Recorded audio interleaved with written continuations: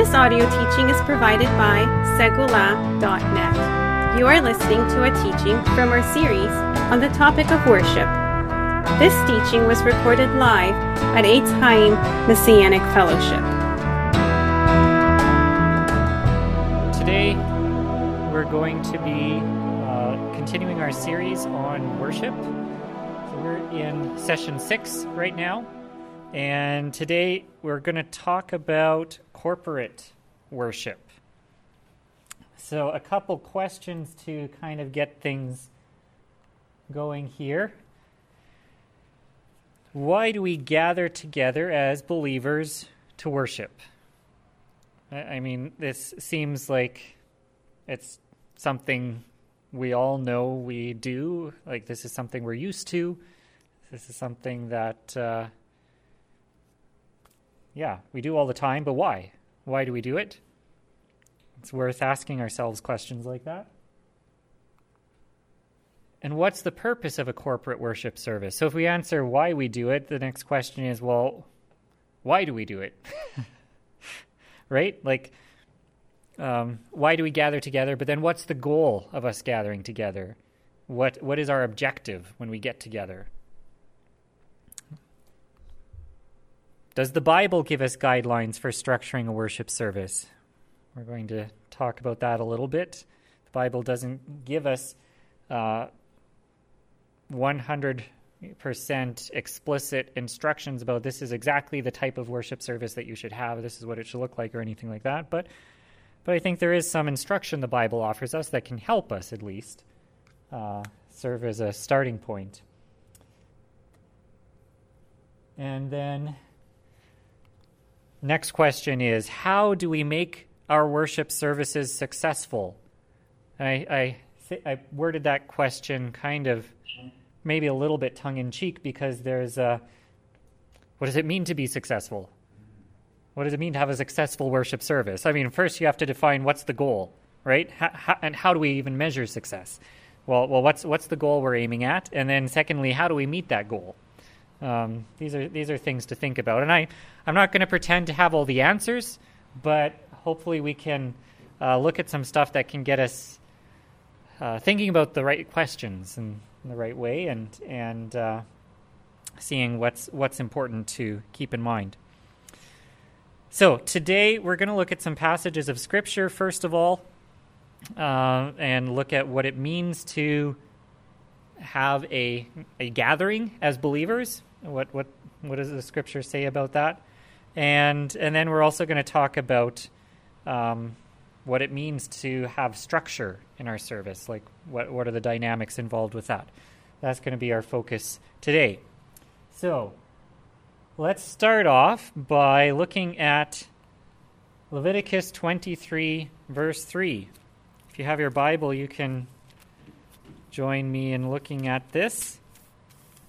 So this Leviticus 23, as probably many of you know, is the chapter that gives us God's calendar, right? We've got the feasts, the Moedim, the appointed times that are spelled out in detail in this chapter. And the first Moed, the first appointed time mentioned, is in verse 3. It says, 6 days shall work be done, but on the seventh day is a Sabbath of solemn rest, a holy convocation. You shall do no work. It is a Sabbath to the Lord in all your dwelling places. So my translation here, I'm reading out of the ESV. Does anyone have a different translation for that phrase, holy convocation? Anyone have anything else? This is, in Hebrew, this is the phrase mikra kodesh. And it's interesting to look at the way the different translations translate that. A holy calling together. Okay, yeah. Okay, a set-apart gathering. Yeah. So it says set apart, right? Yeah. So a set apart gathering, a holy convocation. I think those are holy gathering together. I think these are all kind of saying the same sort of thing. So yeah, the Hebrew phrase behind these different translations is mikra kodesh. We'll unpack that phrase more in just a minute, but But for now, I think it's safe to say that at minimum, this means getting together, right? Getting together with other people. So there's a commandment to have a Mikra Kodesh on Shabbat and on the Moedim, the feast days, right? As we read in Leviticus 23. So, okay. Next verse to look at briefly, 2 verses actually, Hebrews 10:24-25. It says, "And let us consider how to stir up one another to love and good works, not neglecting to meet together, as is the habit of some, but encouraging one another, and all the more as you see the day drawing near." And so in Greek, the term here is episunagoge, which is like the verb sunago, means to come together, or to draw together, to gather, right? But it's also the root of the word synagogue, right? That's where the word synagogue comes. Literally means a gathering, right? So do not forsake this gathering together, is what the author of Hebrews exhorts us. So here's the simple answer for why do we gather together on Shabbat? Because it's a commandment. God said to, so we do it, right? It's simple. That's the simple answer. We do it because God said to. And most believers would agree with this. I did, back in 2017, I did a survey of the Messianic Torah movement, and for this particular question, there were 432 respondents. Of those 432 respondents, 80% said that they think it is extremely important for believers to attend a congregation or fellowship, and less than 1% said they think it's not important. So most believers agree that this is something that's important, right? Gathering together is something that is important for us to do in some format. So far we know we're supposed to gather together. That much, I think, is clear. But what are we supposed to do when we get together? So far, these verses haven't explicitly said what it is we're supposed to do, right? Do we just play cribbage? Or have coffee and talk about sports and the weather? What are we supposed to do when we get together? So, the fact is, there's no one place in the Bible that explains in detail what a gathering of believers is supposed to look like. But I think we can get some clues as we examine the scriptures. So, let's start by unpack this phrase, Mikra Kodesh. So the word Kodesh means holy or holiness, right? It's related to the adjective kadosh. Kadosh means holy, right? So Kodesh is like holy or holiness or holy place, but it can be used in an adjectival sort of way. So for example, Ruach HaKodesh, which is the Holy Spirit, literally the spirit of holiness. But this is one of the ways in Hebrew that you can modify a noun, is by adding another noun like Kodesh to make it, this is the Holy Spirit. Ruach is spirit or breath, but there's the Ruach HaKodesh, the Holy Spirit, which is God's spirit, God's breath, right? So this is a mikra. Mikra usually means assembly, right? People coming together, people being called together. It comes from the verb kara. Kara. It means, which can mean several different things. Usually the verb kara means to call, right? It's a very common verb, actually. We see it repeated all over through the Tanakh. So God called to Moses from the tent of meeting. Genesis 1, it says God called the light day. Vayikra Elohim La'or Yom. So it's that same word, kara, right? So it means to call. And so in the context of a mikra, this is like a calling together, a summoning. You're summoning people to come and assemble. So that's one aspect of it. Kara can also mean to pray, right? We see this often in the Psalms. I called upon the name of the Lord. It uses that same verb, kara, right? To cry out to God, to pray to God, to to call on the Lord. It can also mean to read. So in modern Hebrew, kara is the verb meaning to read as well. It can also mean to call, but it can mean to read. And we see this also in biblical Hebrew. Actually, in Nehemiah 8, verse 8, it uses our word mikra to refer to reading the scriptures. So it talks about during the reading of the scriptures. It uses during the mikra of the scriptures. And it can also mean to preach or to proclaim. Okay? So these are all potential meanings of the verb kara. And I think these actually give us a bit of a rough idea of what could be involved in a Mikra Kodesh. In a Mikra Kodesh, you have people coming together and praying, reading the scriptures, and the word being preached and proclaimed, right? Some sort of teaching or explanation that's being given. So even just in this phrase, Mikra Kodesh, I think we get a little glimpse of what can be involved in a gathering of believers coming together. Okay, so during the early period of Israel's history, these sorts of gatherings, a Mikra Kodesh, would take place at the tabernacle and eventually at the temple in Jerusalem.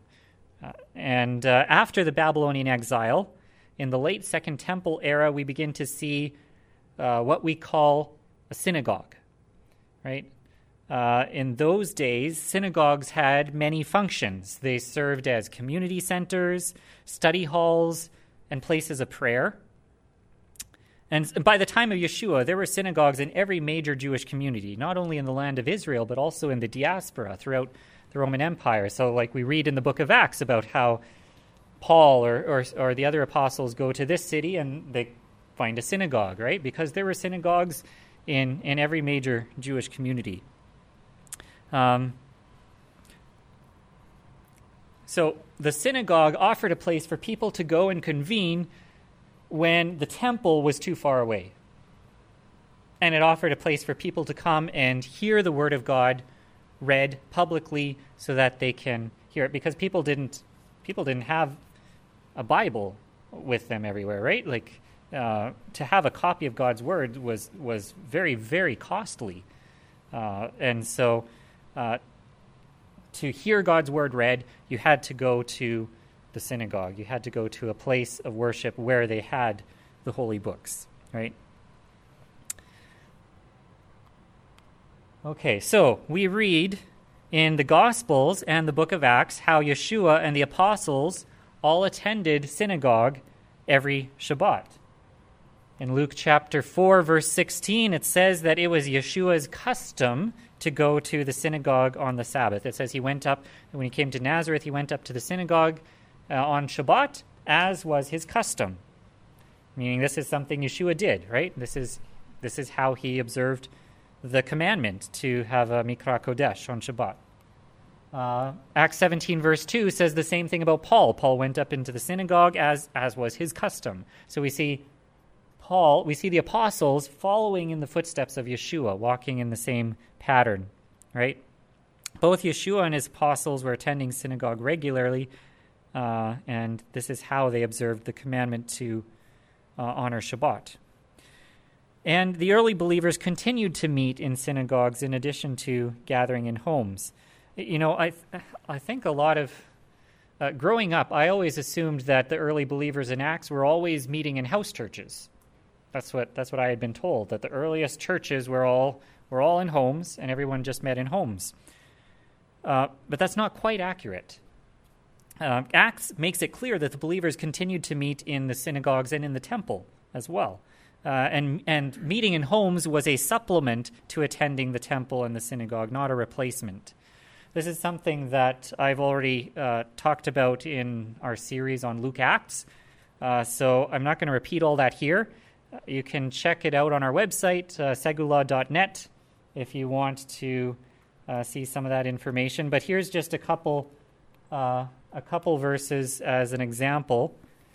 If we look at Acts chapter 2, verse 46, it says, "And day by day, attending the temple together and breaking bread in their homes, they received their food with glad and generous hearts. So this is talking about the early believers, the early believers fellowshipping together. So they're doing it in two venues, right? In the temple and in homes.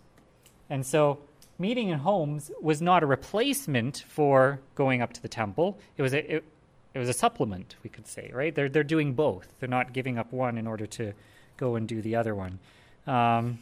One more example, and then I think we'll move on. But in Acts 5:42, it says, "And every day in the temple and from house to house, they did not cease teaching and preaching that the Messiah is Yeshua." So again, they're meeting in the temple and they're meeting in homes.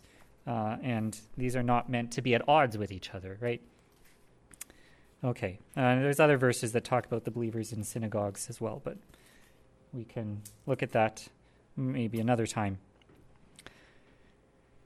Okay. One important development in all this is the public reading of Scripture. So I want to start by looking at Deuteronomy 31. Because remember, like I said, your average person would not be able to afford their own copy of the Tanakh or the Torah or even the apostolic scriptures. These were written documents were costly, right? The writing materials were costly, the materials they were written on, and the expense of having someone educated enough to copy something was copy it by hand at that, right? This is a big effort involved. So, in Deuteronomy 31, starting in verse 9, it says, "Then Moses wrote this law and gave it to the priests, the sons of Levi, who carried the ark of the covenant of the Lord, and to all the elders of Israel. And Moses commanded them, at the end of every 7 years, at the set time in the year of release, at the feast of booths, when all Israel comes to appear before the Lord your God at the place that he will choose, you shall read this law before all Israel in their hearing. Assemble the people, men, women, and little ones, and the sojourner within your towns, that they may hear and learn to fear the Lord your God, and be careful to do all the words of this law, and that their children who have not known it may hear and learn to fear the Lord your God as long as you live in the land that you are going over the Jordan to possess." So this commandment is every 7 years at the Feast of Tabernacles, the entire Torah would be read in the hearing of everybody, not just the men, not just the adults, but even the kids, right? The women, the children, the sojourners, even the foreigners, right, get to be part of this. Everyone gets to hear the reading of the Torah once every 7 years. So the explicit commandment in the Torah is once every 7 years, everyone gets to hear the whole thing, right? And that way, young kids growing up, by the time you're a teenager, you would have heard at least once in your living memory the entire Torah read out loud, right? Okay. So here we have kind of the first main commandment about reading, the public reading of Scripture. Let's take a look at Nehemiah chapter 8. This takes place at Yom Teruah, the first day of the 7th month. It says, "And all the people gathered as one man into the square before the water gate. And they told Ezra the scribe to bring the book of the law of Moses that the Lord had commanded Israel. So Ezra the priest brought the law before the assembly, both men and women, and all who could understand what they heard, on the first day of the 7th month. And he read from it, facing the square before the water gate, from early morning until midday, in the presence of the men and the women and those who could understand. And the ears of all the people were attentive to the book of the law. And Ezra, the scribe, stood on a wooden platform that they had made for the purpose, and beside him stood Mathaniah, Shema, Ananiah, Uriah, Hilkiah, and Messiah on his right hand, and Pedaiah, Mishael, Halkiah, Hashum, Hashbadana, Zechariah, and Meshullam on his left hand. And Ezra opened the book in the sight of all the people, for he was above all the people, and as he opened it, all the people stood.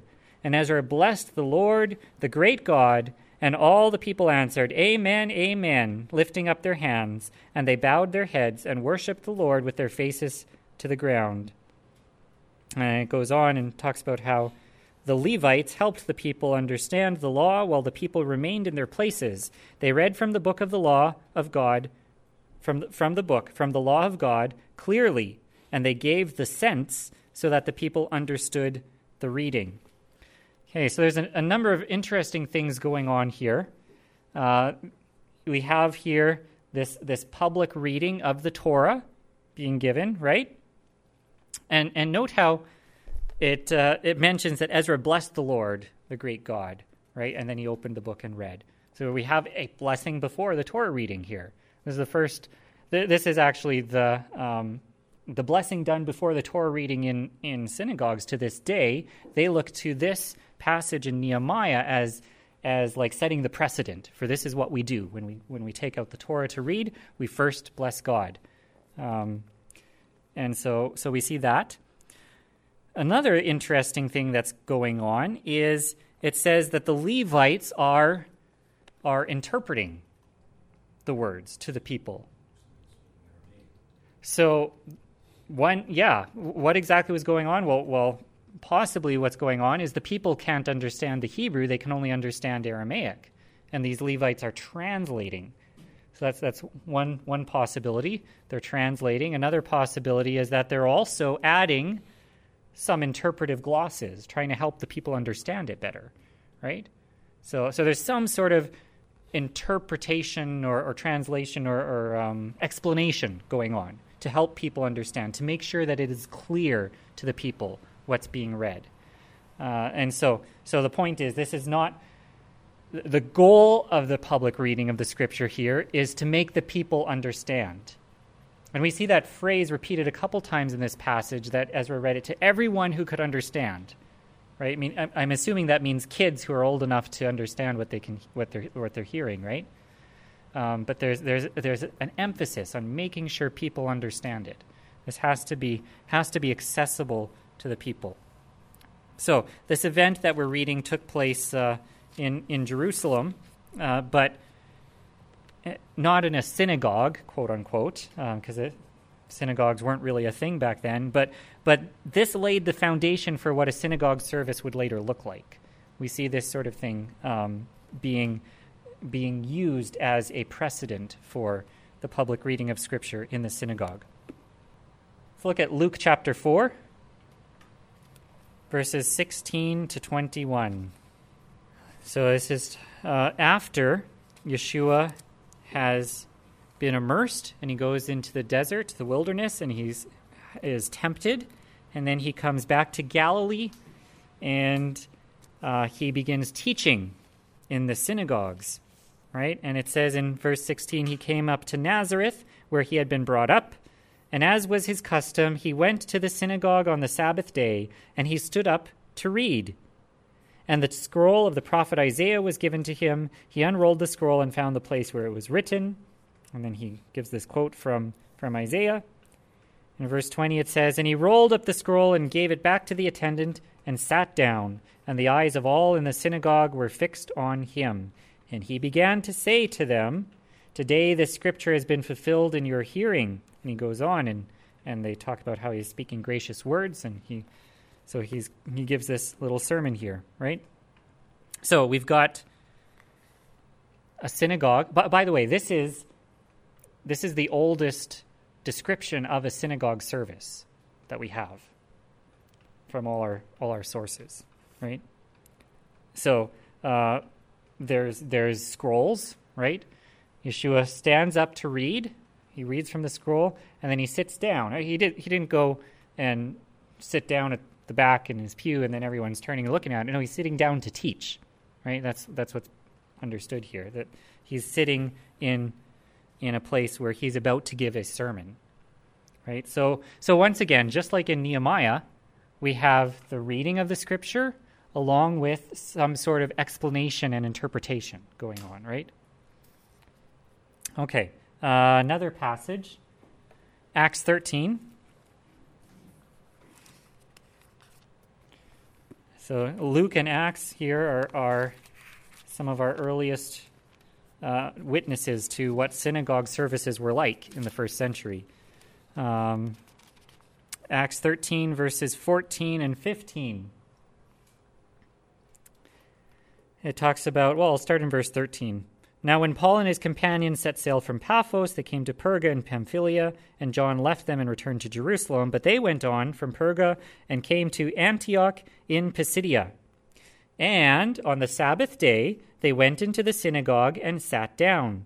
After the reading from the Torah and the prophets, the rulers of the synagogue sent a message to them, saying, "Brothers, if you have any word of encouragement for the people, say it." So Paul stood up and motions with his hand and begins his sermon. So once again, we see this pattern of reading from the Torah and from the prophets, and followed by a sermon, an explanation going on. Okay, last passage to look at here is 1 Timothy 4, verse 13. Let's start in verse 11. So this is Paul exhorting Timothy. 1 Timothy 4, verse 11. "Command and teach these things. Let no one despise you for your youth, but set the believers an example in speech, in conduct, in love, in faith, in purity." And then verse 13, "Until I come, devote yourself to the public reading of Scripture, to exhortation, and to teaching." It's kind of interesting that once again we see public reading of Scripture followed by exhortation and teaching. That seems to be a pattern that we have here. Okay, so I think all this demonstrates that Scripture reading can be and should be an important part of our gatherings, right? And that it's appropriate for these readings to be accompanied by some sort of explanatory sermon. This also demonstrates that the early believers continued to follow the same basic structure of worship found in the synagogues, right? They weren't like, oh, we're rejecting the synagogues and we're starting a new place of worship called the church. That's not how it was, right? They were continuing the tradition that we see going all the way back to Nehemiah and even back to Deuteronomy ultimately, right? Okay, so there's one potential objection to this, which comes from 1 Corinthians chapter 14, verse 26. Now, I've already done, we did a series on the Holy Spirit in which we looked at 1 Corinthians 12 to 14 in depth. So, again, I'm not going to repeat all that here. If you like, you're welcome to check that out on segula.net. But I think it's worth reviewing this one thing a little bit here. 1 Corinthians 14:26. It says, "What then, brothers? When you come together, each one has a hymn, a lesson, a revelation, a tongue, or an interpretation. Let all things be done for building up." So some people read this verse as though Paul is describing the ideal worship service, right? The ideal gathering of believers is where each person brings something. So one person brings a hymn or a psalm. One person brings a lesson or a teaching. Maybe a bunch of people bring them. Everyone's got a revelation, a tongue, an interpretation, all these things coming together. And there's so some people interpret this to mean that the ideal service is one in which there's no leader, there's no pastor, other than the Holy Spirit. Everyone is a priest, everyone can preach, there should be no formal sermon or teaching, no schedule, no order of service, just being freely led by the Spirit. That's the way some people interpret this verse. But is this really what Paul is saying? My first question, or thing that I think we should think about, is what does Paul mean with these opening words? He says, "What then, brothers?" So this phrase, tiun in Greek, what then, Paul often uses this phrase to indicate a false premise, to introduce a false premise, right? So here's some examples that I've got on the screen there for you. In Romans 6, 1-2, Paul says, "What then shall we say? Are we to continue in sin that grace may abound? By no means." So he starts out with this ti-un in Greek. What then? And then he goes on to describe something preposterous, right? Something that he disagrees with, a false premise that he's setting up. Romans 6:15. What then? Are we to sin because we are not under law but under grace? By no means. Or Romans 7, verse 7. What then shall we say? Is the law sin? By no means. 1 Corinthians 10, 19-20. What do I imply then? That food offered to idols is anything, or that an idol is anything? No. And he goes on. So it's possible that here too, in this verse, 1 Corinthians 14:26, that Paul is setting up a statement that he disapproves of, right? In that case, we might paraphrase this verse to say something like this. What then, brothers? When you come together, everyone has their own hymn, lesson, revelation, tongue, or interpretation. This is so chaotic. Instead, you should make sure that everything is done in a way that is edifying. That's a possible way to interpret it, right? There's no question marks or punctuation in the Greek text. Exactly, yeah. There's no...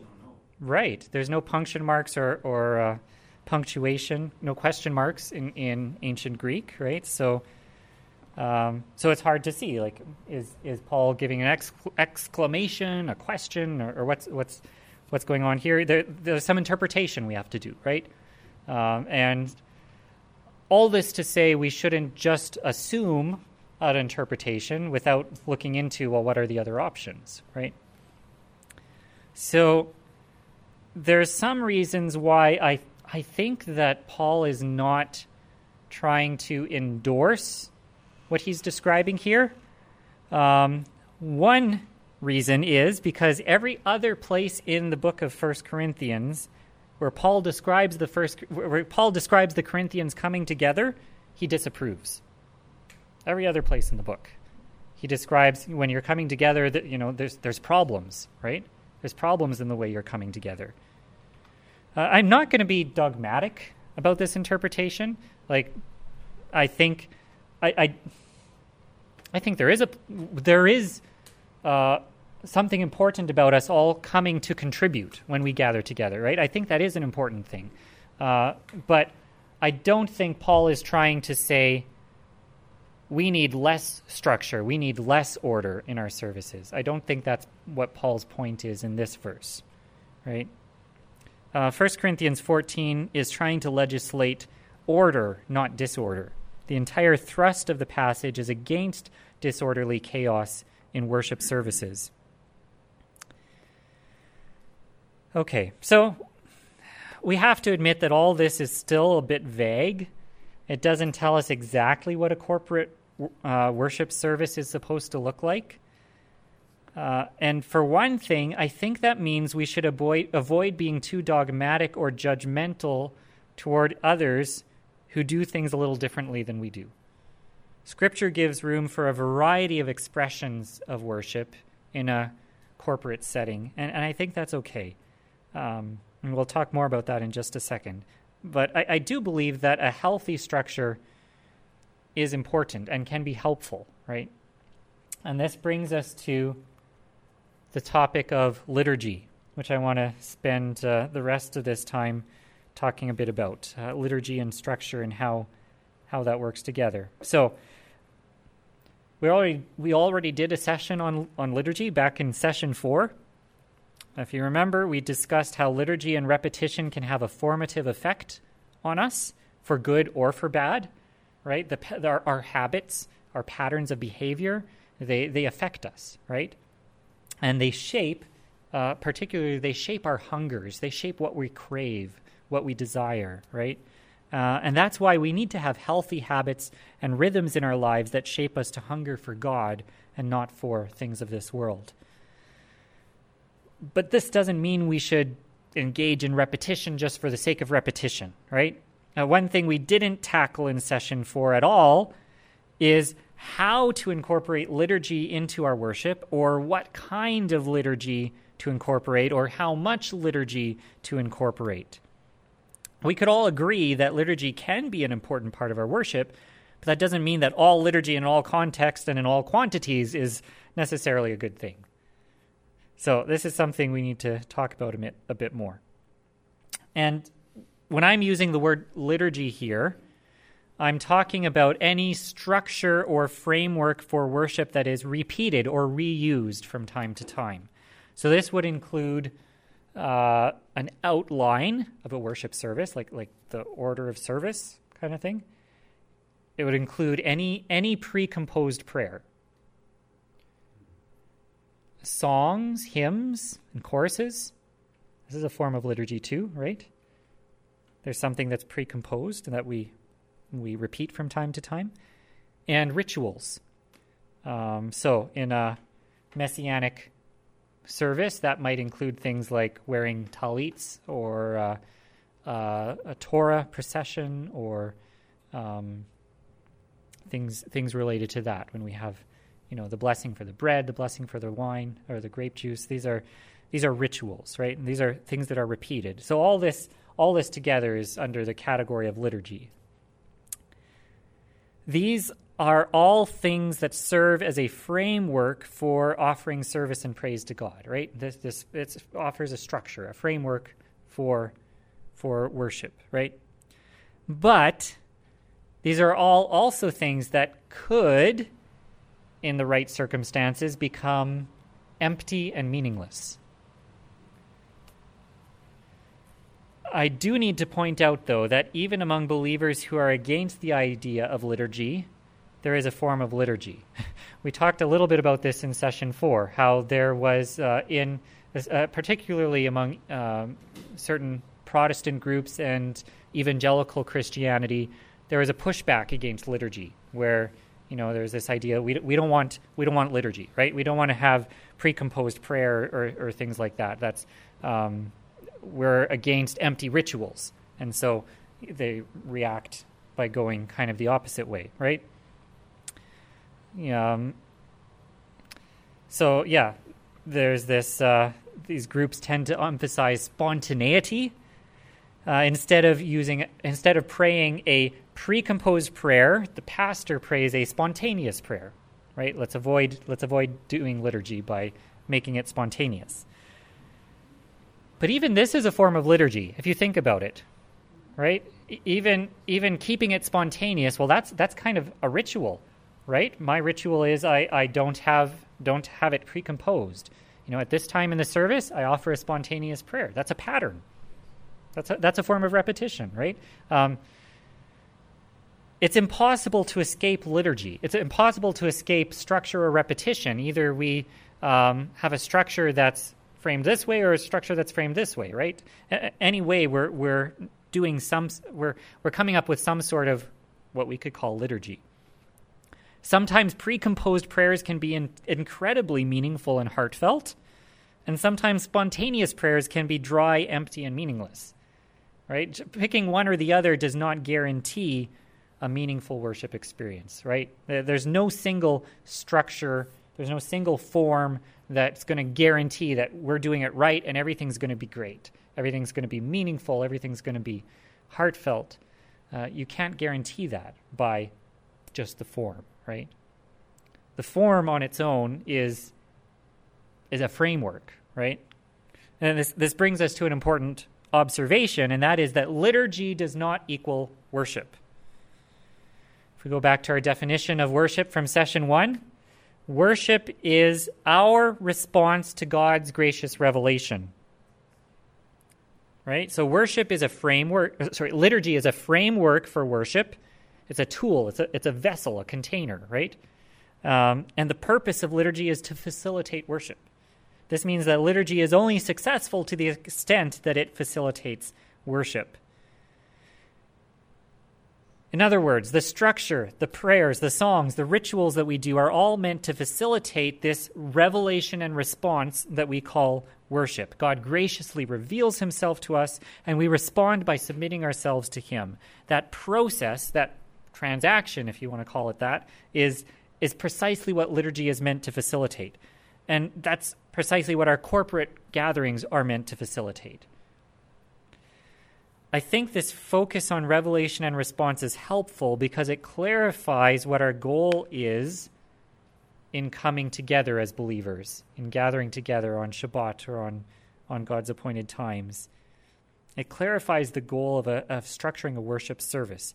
In an ideal worship service, everything ought to contribute either to the clarity of God's revelation or the quality of our response. Does that make sense? If we don't understand God's revelation, then our response to that revelation is going to be unclear, right? How do we respond if we don't understand what God is saying through his word, right? And so that's where the reading of the scripture is part of worship, right? This is God's revelation. But that's also why the sermon is an important part, because this is where God's revelation is being explained and clarified, right? That's the goal of a good sermon or teaching, is that it helps to clarify the revelation. It clarifies God's word and exhorts us to respond appropriately. Even the prayers and the music and the other aspects, though, they're also sort of a two-way conversation, right? We talked a bit about this in the last session on music, how music has a dual purpose, right? And I think to an extent the prayers do as well, right? It's a bit of a two-way conversation. They glorify God, but they also teach and edify us, right? They exhort us.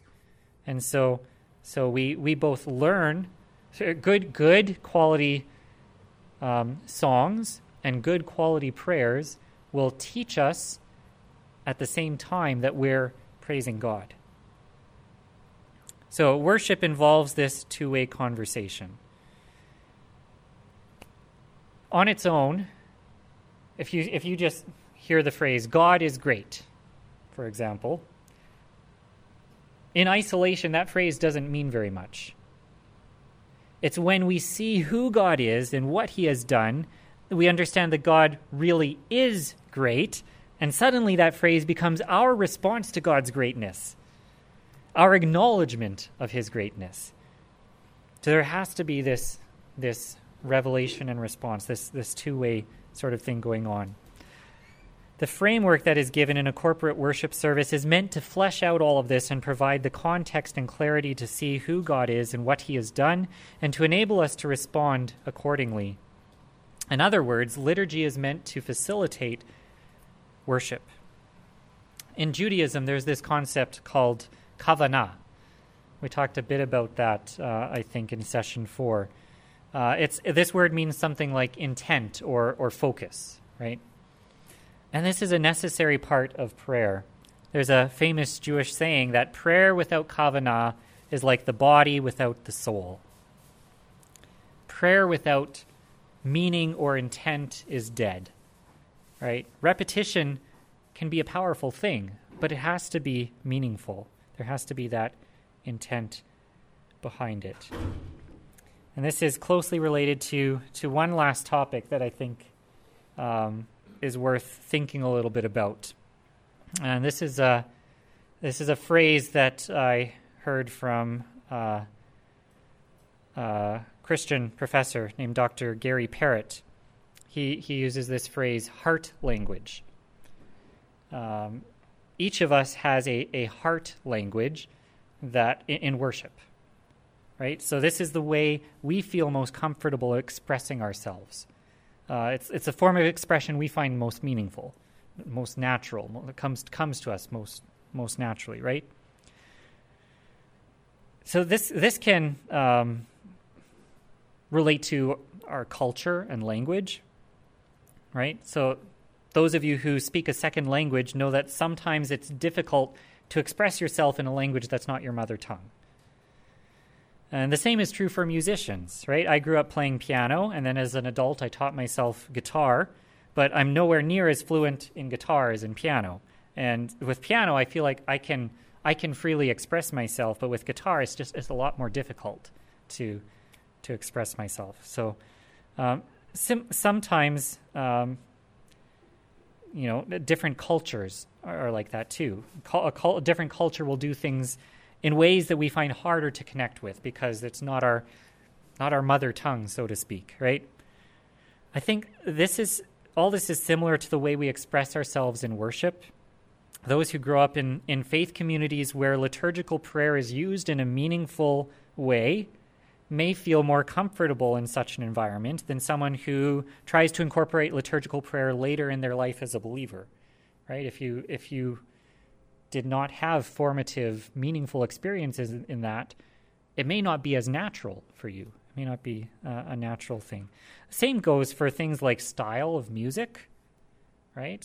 Sometimes there are styles of music that you just don't connect with as well as one that's maybe more familiar to you, right?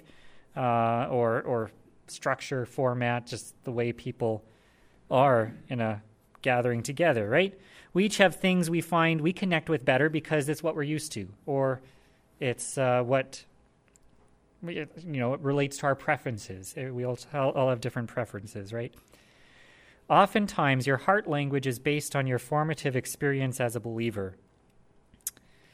And this could be, if you grew up in a believing family, your experience as growing up. It could be if you became a believer later in life, moments where you had a powerful encounter with God or where your faith became real or things like that, right? And I think this is really what's at the core of so many worship wars. We talked about this term last session, how there's, these debates that ensued with the rise of contemporary Christian music, where you had the old guard who liked their hymns with piano and organ, and the young people coming up who wanted choruses with drums and guitar and that sort of thing. And what was at the core of that debate is this whole issue of heart language, right? Or at least I think that was a big part of it. And it still is a big part of conflict in the area of worship. So that's something that's helpful to think about. Culture plays a big role, and we have to guard ourselves against thinking that one culture is better than another. This applies to style of music, it applies to style of prayer, to liturgy, rituals, etc. I think what's important is the content, right? We have to always make sure, we talked about this in the last session, how we can't just have shallow structure with like no substance, right? Content is important, but assuming everything else equal, we can't think that a certain style of worship music is always better.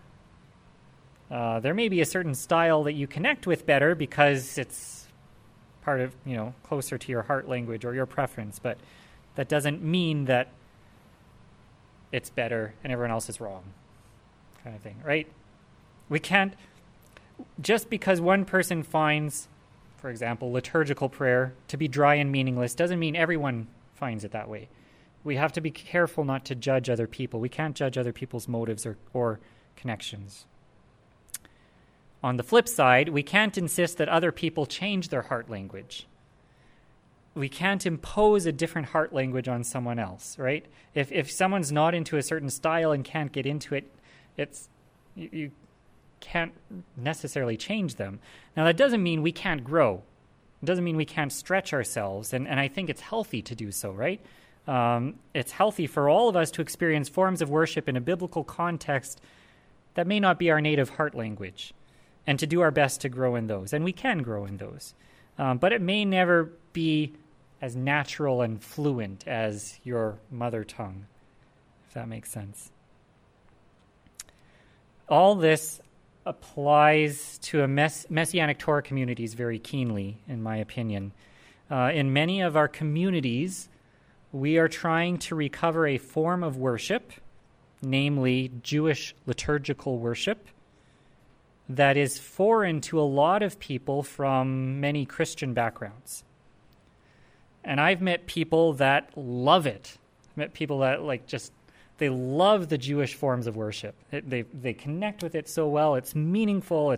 They love the synagogue liturgy. They love the Hebrew language. They love the symbolism of the talit, the order of service, all these different things. But I've also met people that genuinely struggle to express themselves in some of those forms of worship. It's just not their heart language. And similarly, not everyone is able to really connect with some of the messianic styles of worship music. There are certain styles that really resonate with you, and for some people, that messianic Oompa Loompa style just isn't it. And you know what? That's okay. It's okay that we have different preferences. It's okay that none of us are the same as the other person, right? We're all different from each other. And it's okay to admit that your heart language is a little different, even while you try to stretch yourself to appreciate styles that are not as natural for you. It's also okay to accept that within the body of Messiah, there's going to be diversity. We have to be willing to accept one another and put up with some of these differences in preference. And I can't judge others because their heart language is different than mine. I can't assume that someone else is spiritually dead because, for example, they love liturgy, and I think liturgy is dead. Or on the flip side, I can't assume that someone is spiritually deficient because they have a hard time connecting with liturgy when I really enjoy it. And it's impossible to cater to everyone's preferences in a congregational worship service, right? You can never please everyone. But I think incorporating a variety of styles and formats and showing grace to people who are different than me is important. I think that's at least a starting place. Okay. Well, to wrap up, so we looked at some scripture passages about what a Mikra Kodesh, a holy assembly, a holy convocation is supposed to look like. And there's no detailed description anywhere that says this is what a gathering of believers is supposed to look like in the scriptures. But I think there is ample scriptural evidence for at least the following components. Prayer. So when we get together, there should be prayer. Right? That should be part of it. I think both liturgical and spontaneous. I think there should be both, right? Personally. Singing and music, including musical instruments, as we saw in session 5. Scripture reading, public reading of Scripture. A sermon, some explanation that draws out meaning and application from what's read. And then participatory edification, encouragement, and exhortation, right? We come together to encourage one another, to build each other up, and to exhort one another in the faith. So here's some things to think about in crafting a worship service. We want to try to make each element contribute to either the clarity of God's revelation or the quality of our response to that revelation. We need to try to be sensitive toward people's different heart languages, even while encouraging people to stretch themselves in healthy and meaningful ways. And we need to show grace toward those who differ from us. Let's close with prayer. Our Heavenly Father, thank you that you've given us your word, and thank you that you have called us as followers of Yeshua to gather together, and that you've given us your appointed times that we can honor you and that we can build up one another. Help us, Father, to use these times to build up and not tear down, and help us to repent from any judgmental attitudes we may have toward others who are different from us, and be willing to show grace in areas where your word gives room for difference. I ask, Father, that you would teach and equip all of us, and that you would help us to worship you every day of our lives, not just when we're gathered together, but in every moment, that we would carry every thought captive to you, and that we would serve you in humble obedience. And I thank you in Yeshua's name. Amen. Thanks for listening to this podcast. The goal of Segula is to cast a vision for a healthy and mature Messianic Torah movement. This series of teachings is made possible through the help of our ministry partners and supporters. For more information about this ministry, please visit www.segula.net. May the Father richly bless you as you seek Him, and together may we all become a glorious people in Messiah.